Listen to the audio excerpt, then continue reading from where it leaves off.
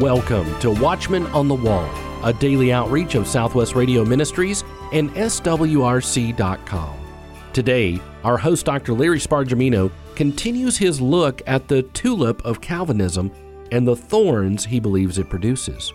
As you search for meaningful Christmas gifts for your family and friends, may I recommend two great books and one outstanding new DVD, The Great Deceiver by Ken Copley, and the brand new book Invisible War on the Saints by Greg Patton.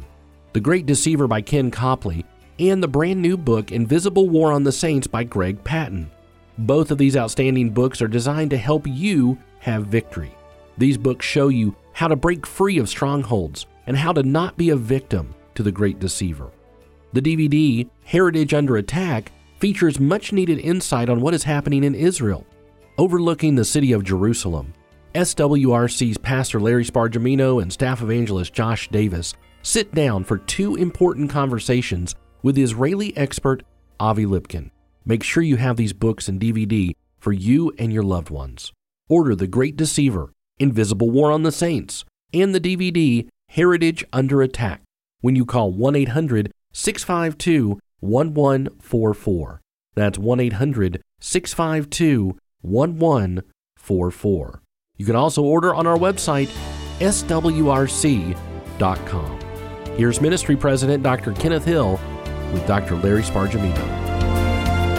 Brother Larry, it seems to me that we who are dispensationalists see ourselves coming to the end of an age, the age of the church age, in fact. Evangelism and missions being a major part of that. The problem with tulip theology is that the tulip theologian stifles evangelism and missions. And some will take offense to that. Please don't do so. But by and large, we see that to be the case. So they think maybe what will be. It's just going to happen. What's the use? Why do we do evangelism? What God wants is what God will have.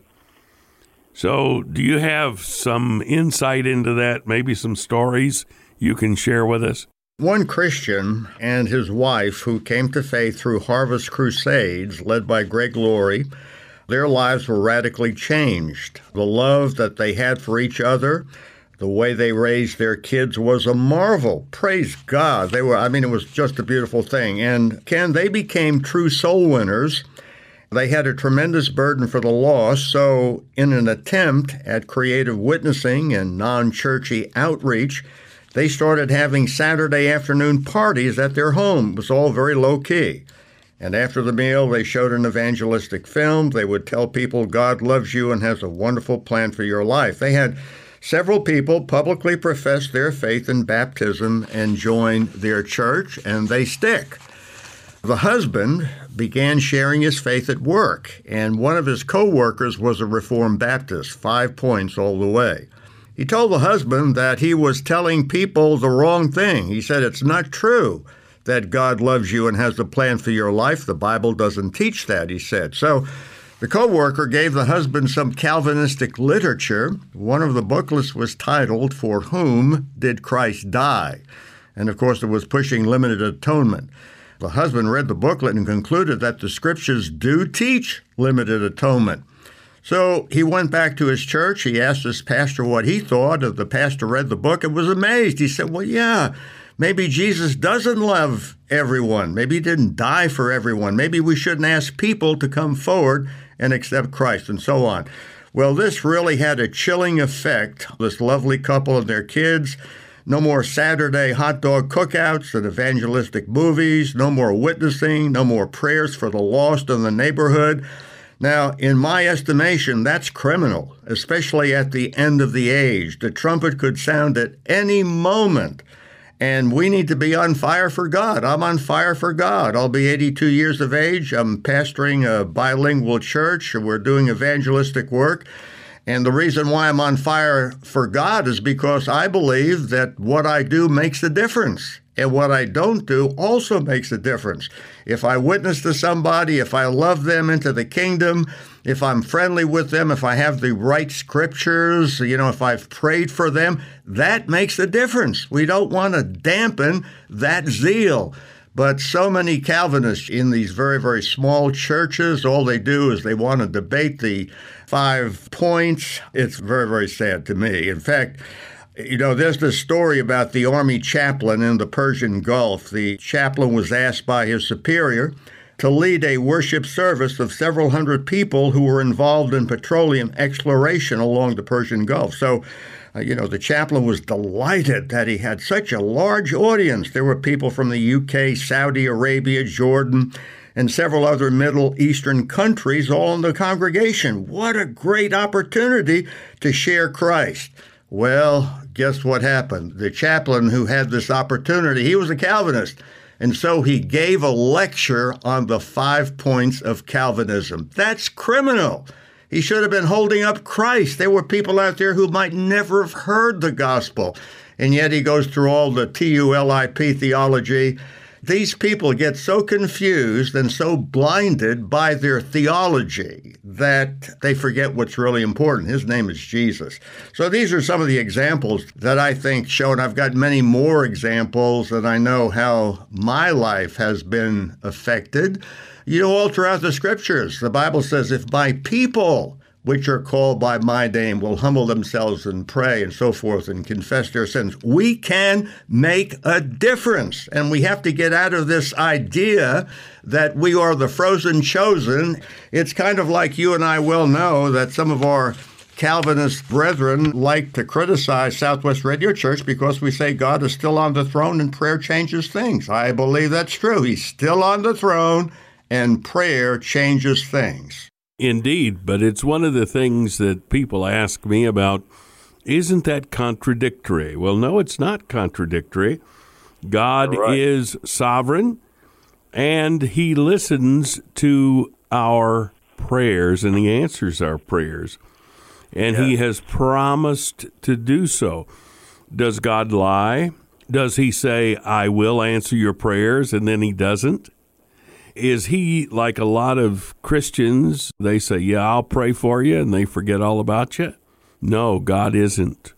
Jesus Christ himself is making intercession for us on a moment-by-moment basis before Almighty God, our Heavenly Father. Now think about that. Amen. Fantastic what God is doing. So it's important for us to understand that there are practical portions of this thing called theology. Some of it is to be dabbled in with a abounding joy, and some is to be dabbled with a real concern. But when we study the Word of God, we must study the Word of God. And we must then place ourselves in the midst of it. I have as well seen time and time again when churches that were evangelistic and on fire for God, when they changed their theology to a 5-point tulip understanding, and the church died. I've talked to a number of my friends who hold to the view of 5-point Calvinism. For me, they cannot point to one church that went from a small body to a big body, a big influence, a huge influence, as a 5-point Calvinist church. I'm sure they're there, but I haven't found one. Tell me about those. Do you know of those? People like Jonathan Edwards and Spurgeon and others were Calvinists, but when it came to their invitation, when it came to a visitation program, when it came to having a children's message, trying to understand where people are. I mean, Calvinists say, look, if the person's elect, that person's going to get saved. So you don't have to try to reach that person.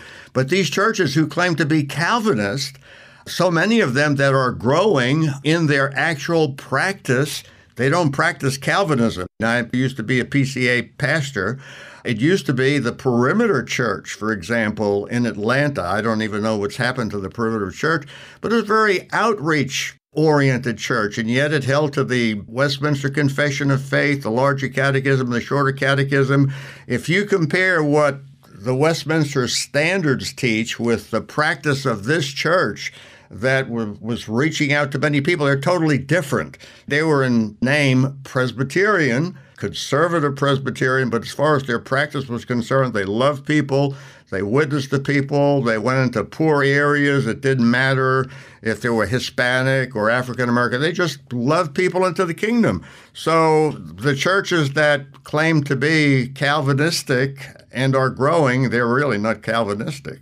We have a number of broadcasters on our various radio stations around the country that are Calvinistic, or at least hold that they are. And whether it be the R.C. Sproul broadcast, Ligonier broadcast and such, or John MacArthur, what's your response to those who say, well, I guess we shouldn't listen to those people? I still enjoy listening to R.C. Sproul and John MacArthur. Dr. Sproul is a gifted teacher. Some of his material on the Reformation, the doctrine of the Trinity, why the righteous suffer, and so on are excellent. And the same is true with John MacArthur. You know, the MacArthur Study Bible is one of the most helpful study Bibles on the market. I have one that's all marked up. I heard Dr. MacArthur in an open Q&A session. A young lady asked him about gender dysphoria, about puberty blockers and surgery. It was a difficult question to answer, and the young lady had evidently been struggling. She wanted some answers. Well, Dr. MacArthur did an excellent job in answering her question, and he did it with gentleness and with kindness. So I don't have to agree with everything a preacher believes to listen to him and to receive a blessing. D. James Kennedy, when he was alive, was one of my favorite pastors. I enjoyed him immensely, but he was a Reformed Presbyterian. Actually, I have most of John Calvin's commentaries and also the Institutes of the Christian Religion. He was one of the great reformers, and I readily admit that, but I believe he was all wrong on the sovereignty of God, but not as wrong as some of his followers who added that tulip theology and made it very rigid.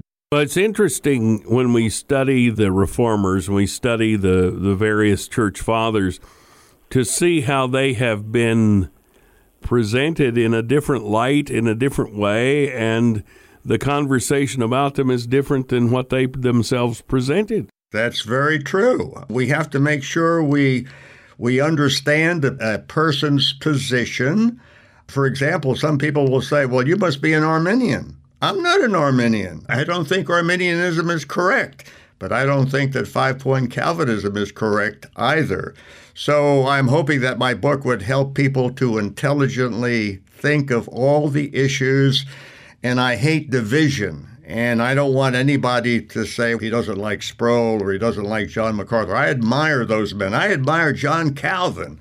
I admire some of Augustine's writings. In fact, Augustine was a Calvinist about 1,000 years before John Calvin. But there are some things, we don't have to take everything. So I would hope that nobody would say that I'm divisive. I'm really not divisive. I love Jesus, and if anybody loves Jesus the way I love Jesus, I love them, and we'll work together. Well, there are two important terms that have not yet been defined, but they were defined in your book. One of them is synergism. The other is monergism. Well, monergism is the view that God works alone in salvation. Calvinists are monergist. God works alone and does not enlist human cooperation.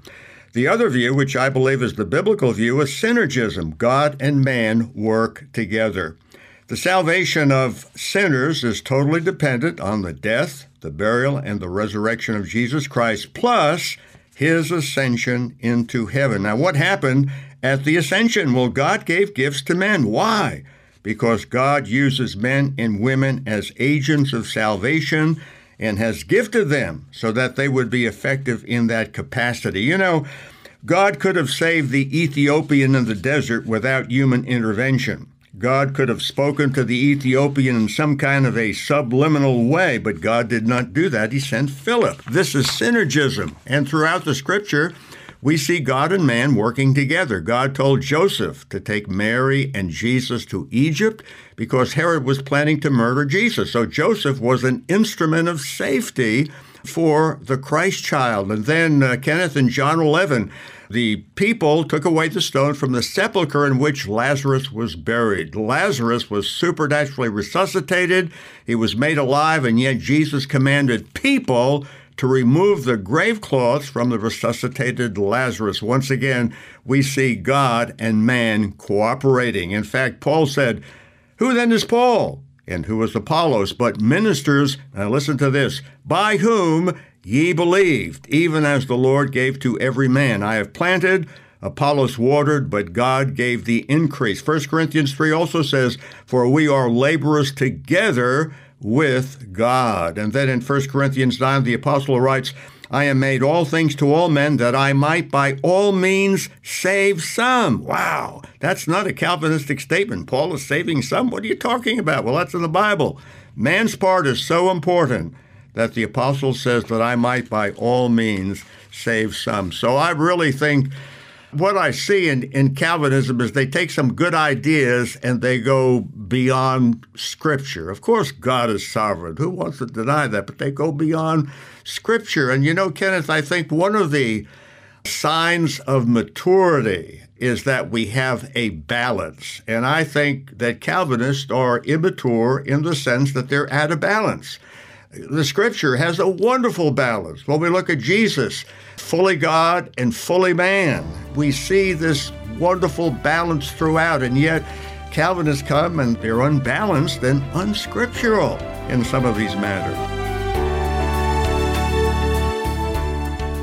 Dr. Spargimino lays out why he believes the growing popularity of five-point Calvinism is dangerous and critically hurts the need for evangelism and outreach in his book, Calvinism on Trial. This tulip has thorns.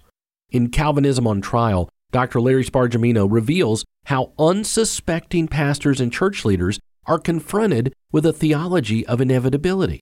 Dr. Spargimino shows how this theology is dangerous and has a chilling effect on evangelism. Order Calvinism on Trial today when you call 1-800-652-1144.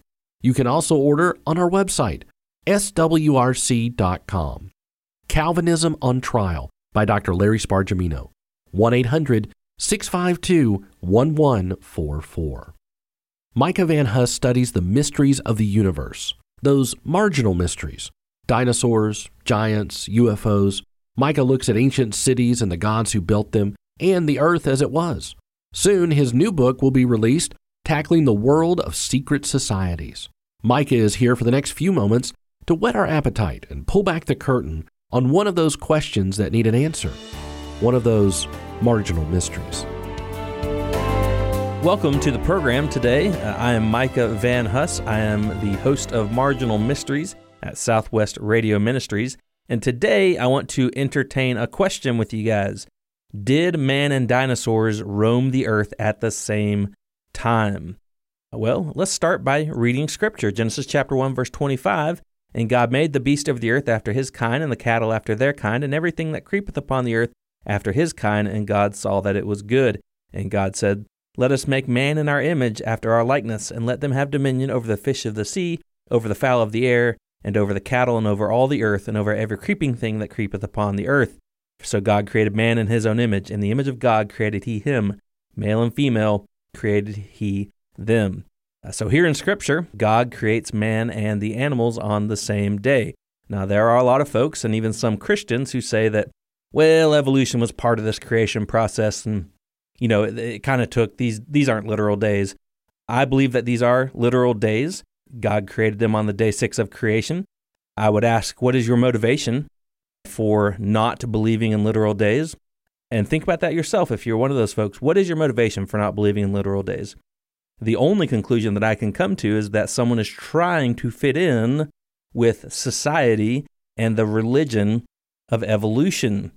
It takes faith to believe evolution because nobody alive has ever seen Darwinian evolution. No one has ever seen one animal change from one kind to another.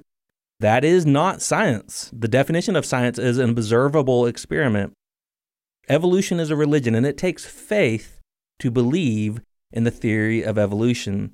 So I contend that God did create the earth in 6 days because he says so in Exodus chapter 20, verse 11. He says, "For in 6 days the Lord made heaven and earth, the sea and all that in them is," and etc.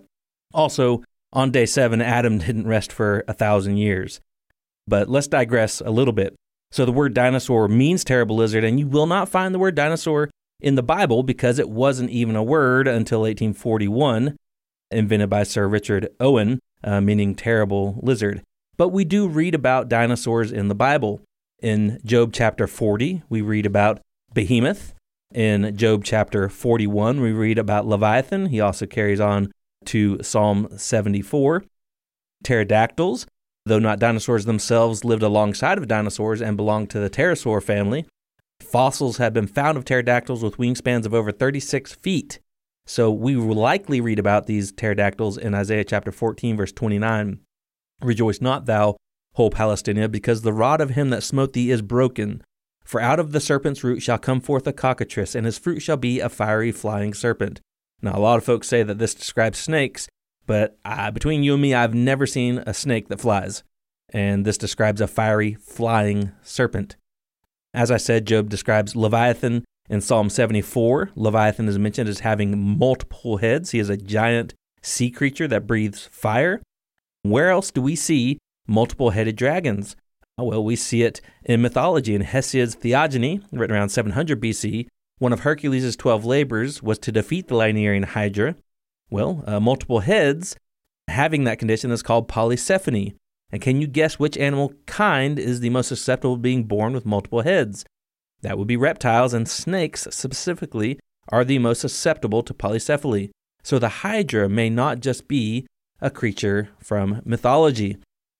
In the Masoretic text, from where we get the King James Version of the Bible, we read that Daniel was cast into the lion's den. But there is an apocryphal book of Daniel, which has 3 extra chapters. And in those chapters, it describes a giant dragon that Daniel is forced to try to worship. But Daniel does not worship the dragon, ends up killing the dragon. And that is why Daniel is cast into the lion's den. So if you get a chance to read that apocryphal book of Daniel, it's a fascinating story. Alexander the Great came across a 100-foot tall dragon while invading India in 330 BC. The Roman author Claudius Aelianus, in his work on the nature of animals, actually records the encounter of Alexander the Great with this dragon that lived in a cave. It describes its eyes as being the size of a Macedonian shield. So this was roughly a 100-foot tall dragon that lived in a cave. And the local Indians said, "Do not kill our god because we worship him." Alexander the Great just passed by the cave with his army, and the dragon stuck its head out, according to the story. And it's fascinating to see these historical records. But then the question is, why don't we see dinosaurs everywhere today? Well, number one, the most dangerous ones were hunted out, I believe. There are numerous stories from around the world of heroes setting out to slay dragons. St. George slays his dragon around the 9th century AD. Beowulf sets out to slay the dragon. That story is written in the 6th century AD. Another reason why we don't see dinosaurs everywhere today is because lizards do not grow as big as they did before the flood in the antediluvian world.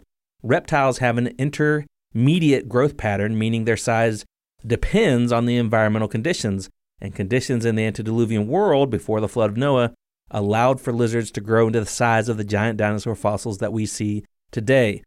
Now, Trey Smith, in his God in a Nutshell Project YouTube page, he just did a video last month about Tyrannosaurus Rex drawings in New Mexico. He even shows a petroglyph of a Tyrannosaurus Rex munching on a human. Fascinating video if you check it out. There's all kinds of stories from around the world of dinosaurs being found. A fascinating one in 1856. Workmen were digging in a railway in France. When one large limestone boulder was split open, the workers were astonished to see a large winged creature tumble out. Then the creature fluttered its wings, let out a croaking noise, and died. And this description that they give matches that of a pterodactyl. Now, that's a strange story, but this is not the only story of reptiles living for hundreds of years inside of rocks. Indeed, There are stories of frogs and lizards being found inside of stones when you break them open. And there's so many of these reports that it actually has its own name called Toad in the Hole. So if you ever look up Toad in the Hole, it's actually a phenomenon where lizards and frogs will fall out of rocks if you break them open. Fascinating stuff. 13th century Marco Polo, in his book Travels of Marco Polo, he describes a dragon raised by the Chinese emperor to pull his chariots. The buru is a 15-foot-long reptile described as looking like a cross between a crocodile and a snake, and it lived in the Himalayan valley, known as Rilo, and it was seen as recently as 1947. Its existence was confirmed by British zoologist Charles Stoner. Now, scientists agree that alligators were on the earth before dinosaurs. So why didn't the comet that supposedly killed the dinosaurs also kill these alligators? That's because their theory is garbage. It's a religion. You have to have faith to believe in evolution because no one can see it happening or be able to reproduce it. It's a religion, and your children are being indoctrinated on your taxpayer dollars in our public schools. All right, so did dinosaurs and man coexist?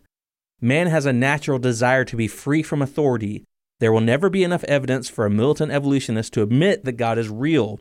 These stories confirm what God says in His Word. Man and dinosaurs were created in the same week and therefore coexisted. Now head on over to marginalmysteries.com and get your brand new Coexisted t-shirt. That's right, we have a t-shirt, Coexisted, Man and Dinosaurs. Go to marginalmysteries.com, check out that t-shirt. Check out my books, Ancient Cities and the Gods Who Built Them, The Earth as It Was, and very soon to be released, Secret Society's Blood Never Sleeps. In the book Calvinism on Trial by Dr. Larry Spargimino, it is revealed how unsuspecting pastors and church leaders are confronted with a theology of inevitability. What will be, so what's the use? Dr. Spargimino shows how this theology is dangerous and has a chilling effect on evangelism. Order Calvinism on Trial today when you call 1-800-652-1144. That's 1-800-652-1144. You can also order Calvinism on Trial at our website, swrc.com. Friends, if you have a prayer need, would you let us pray for you? We consider it an honor to pray with you. Prayer requests come in from all over the country through the mail, on the phone, and now through a special email address, prayer@swrc.com. That's prayer@swrc.com. Or you can always just give us a call, 1-800-652-1144. As we're getting closer to the Christmas season, be sure and visit the gift section of our website, swrc.com. Gifts from Israel as well as books and DVDs that will inform and encourage your family and friends. Visit swrc.com today. Lord willing, we'll be back here Monday, ready to once again bring clarity to the chaos. Head into the weekend with the encouragement that God is still on the throne and prayer changes things. Watchman on the Wall is a production of Southwest Radio Ministries and is supported by faithful listeners just like you. Please visit our website, swrc.com. That's swrc.com.